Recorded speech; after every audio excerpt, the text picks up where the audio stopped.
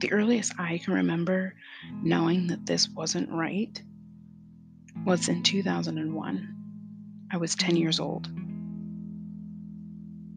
I remember telling my mom that I didn't want to do this anymore, whatever this was. And I remember feeling, well, it's simple. I'll go home. I'll tell her I don't want to do this. Done. I was 10, so I won't pretend that I wanted to leave the cult for a valuable, life-changing reason.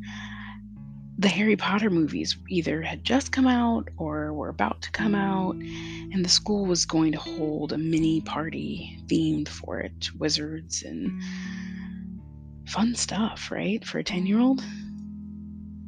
If being a Jehovah's Witness meant I couldn't be normal like all the other kids I knew, simply put, then I no longer wanted to be a Jehovah's Witness. Thanks for the offer, though.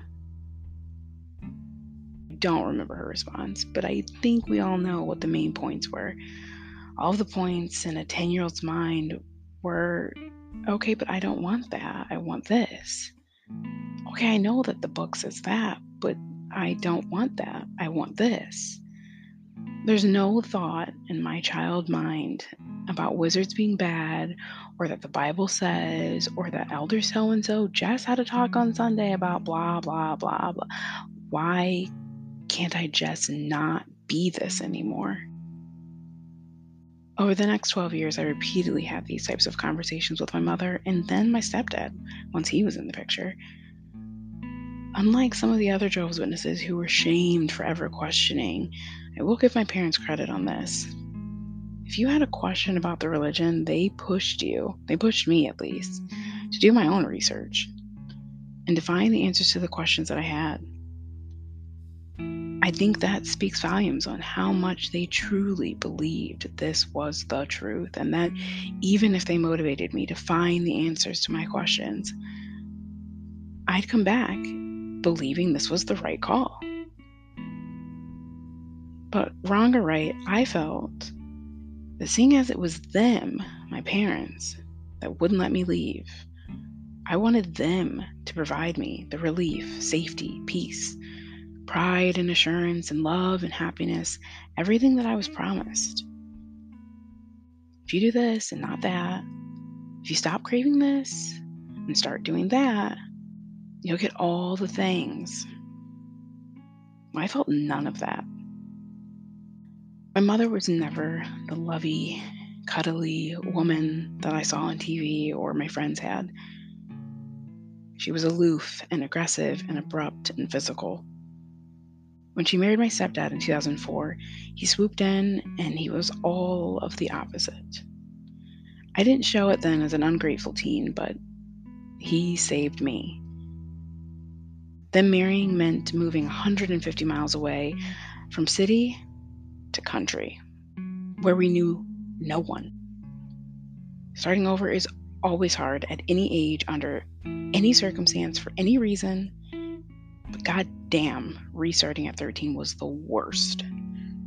I hated the sound of the crickets outside at night. I resented my new little stepsister for seemingly having it easy. My older sister had always had a great relationship with our mother. And now, for some reason, after we moved, she was buying into the cult. So their ties were even tighter.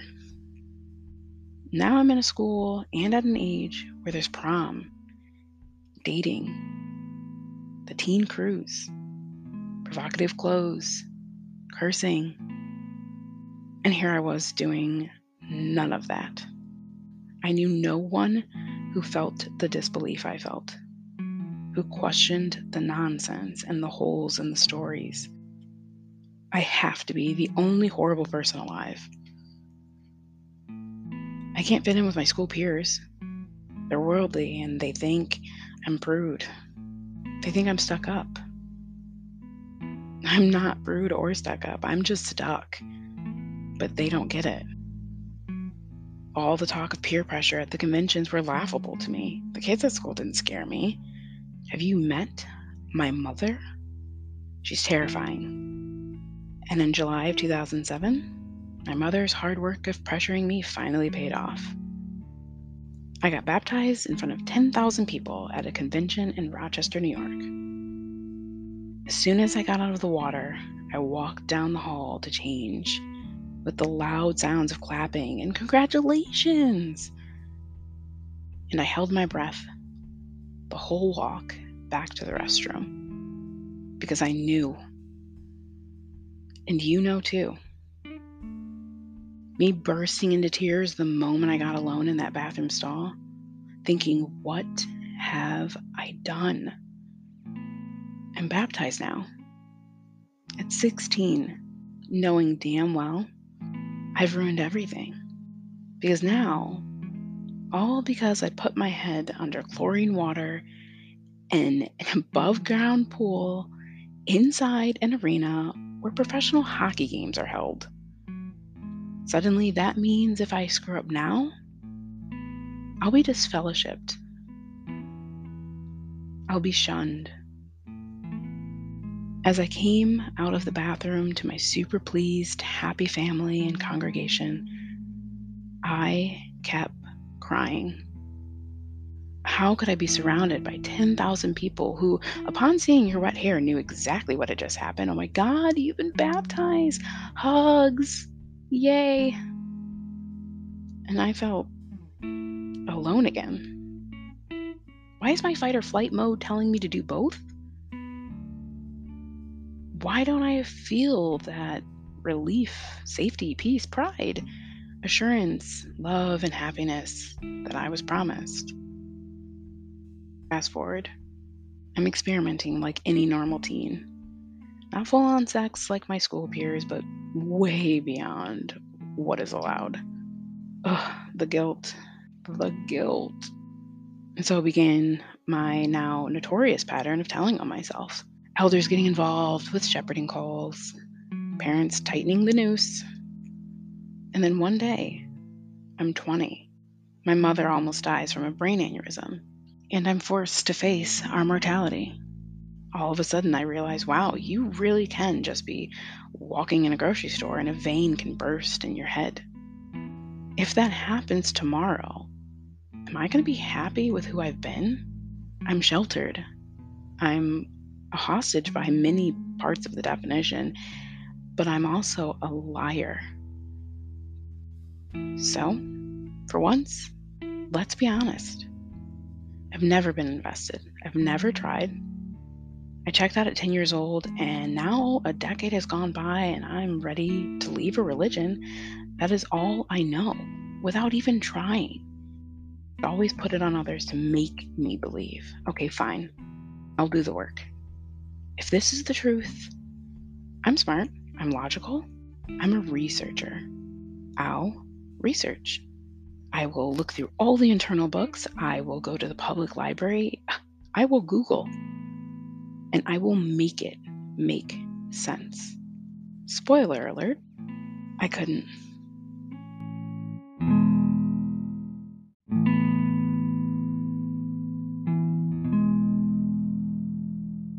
Get a high-paying job.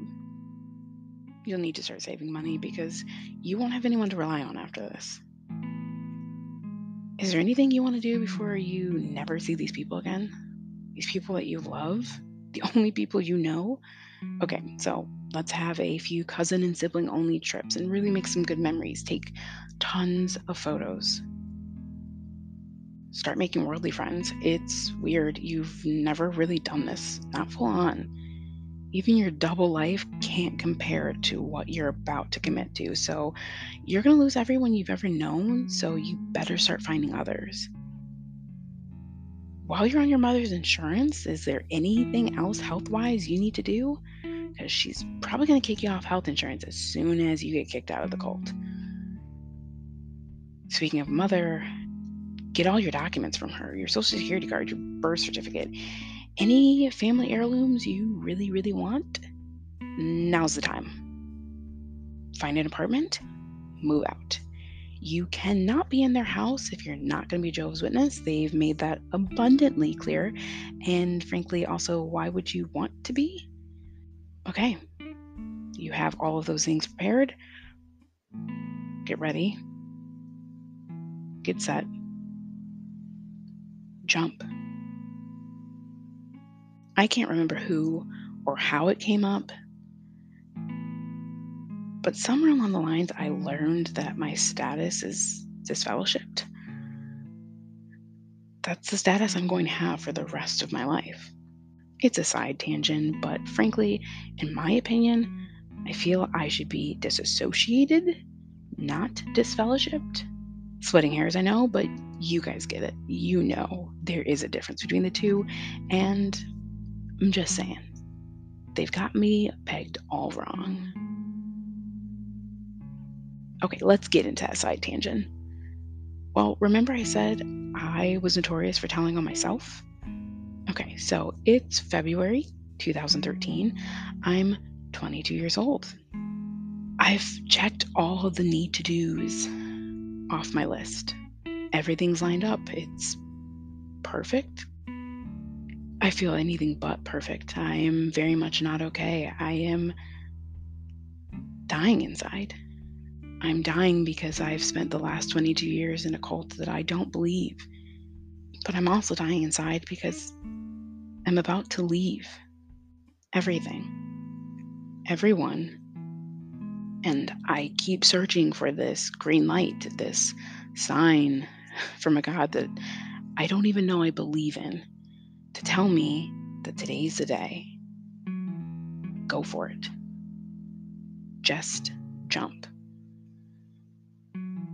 I've never stood on the edge of a bridge. I've never skydived. I've never bungee jumped. But I can imagine the feeling. For me, it was a Thursday night meeting in February 2013. I'm 22 years old.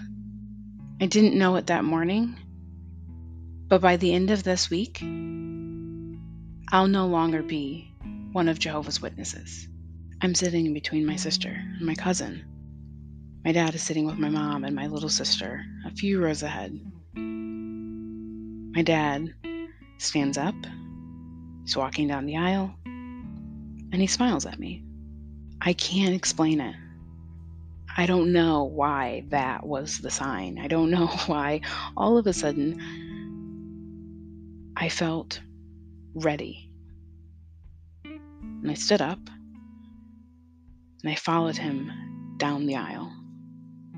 I'm standing in the coat area of the Kingdom Hall and I'm waiting for my dad to get back out of the restroom. And as soon as he opens the door, with a loud silence and a painful pause, it was so ironic that the first person I was telling that I'd be leaving would be my stepfather. My stepfather who only met my mother because I ran into this stranger at a Jehovah's Witness convention. So how ironic that years later, he would be the one I felt the closest to and the safest with to tell him that this was not cutting it for me. I knew I made the right choice to pick him in that moment. Maybe he always knew. Because in that moment, he looked at me with the same love, but also the same worry that he always looked at me with. He looked at me and lovingly said the phrase he used to say for all of us daughters. Hey, little girl. Together we walk and we sit in the car in a parking lot of the last Kingdom Hall I'll ever step in. I couldn't begin to tell you verbatim or probably anywhere close to verbatim what I said. I can imagine that after so many years, it was probably a blubbering overflow of information in between gasps of air and sobs, just explaining this was it. No more meetings, no more field service, no more memorial, assemblies, conventions, Bible studies, Nothing. I don't believe this. I don't think I ever have. And then there's, of course, it's not you. It's not that you failed. It's not that my friends aren't good enough. It's not money. It's not boys. It's not drugs. I just don't want to be here. The only things I have clear memories of in this very long, magnifying conversation is my dad crying and him spelling it out for me, not because he wanted to rub my nose in it, not because he wanted to change my mind. He wanted to make sure I knew what I was saying. He listed things like, "You'll never be welcome in our home again. You may never meet any nieces and nephews you ever have. Me and your mother may never meet your children. I can never give you my blessing when you go to get married." I know. I have always known that. I didn't wait until I was 22 to leave the cult because I enjoyed being there. I stayed because I knew what it meant to leave.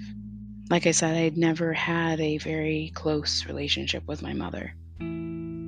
Having to tell her that she didn't win when she was a person that was always right and always got her way was not something I was looking forward to.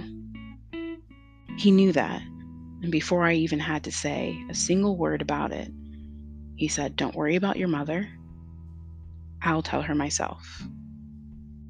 He recommended something like, "You should go back in and say goodbye to everyone.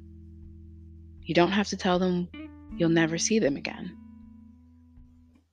but you should get one last hug in while you can."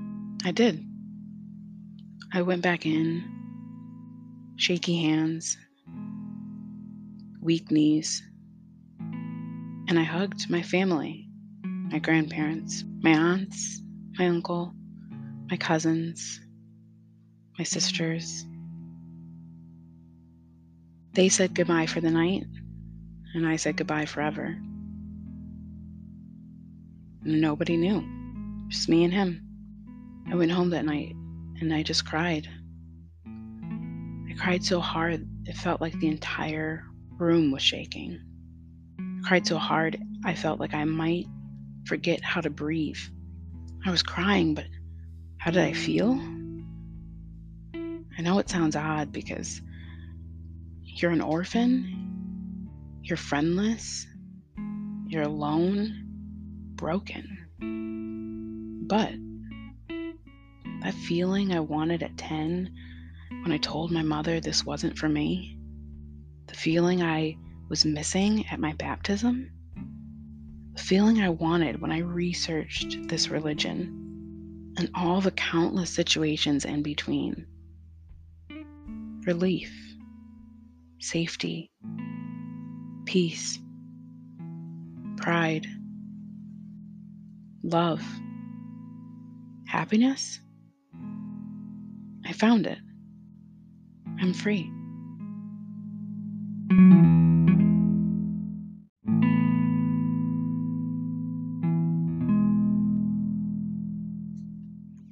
Thanks for listening again, everyone.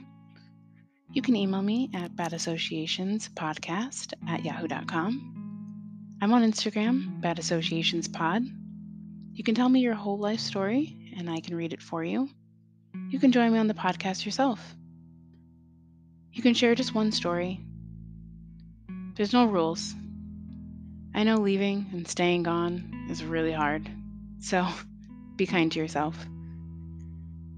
Once again, I'm Chev. I'm a bad association. Tell me about yourself.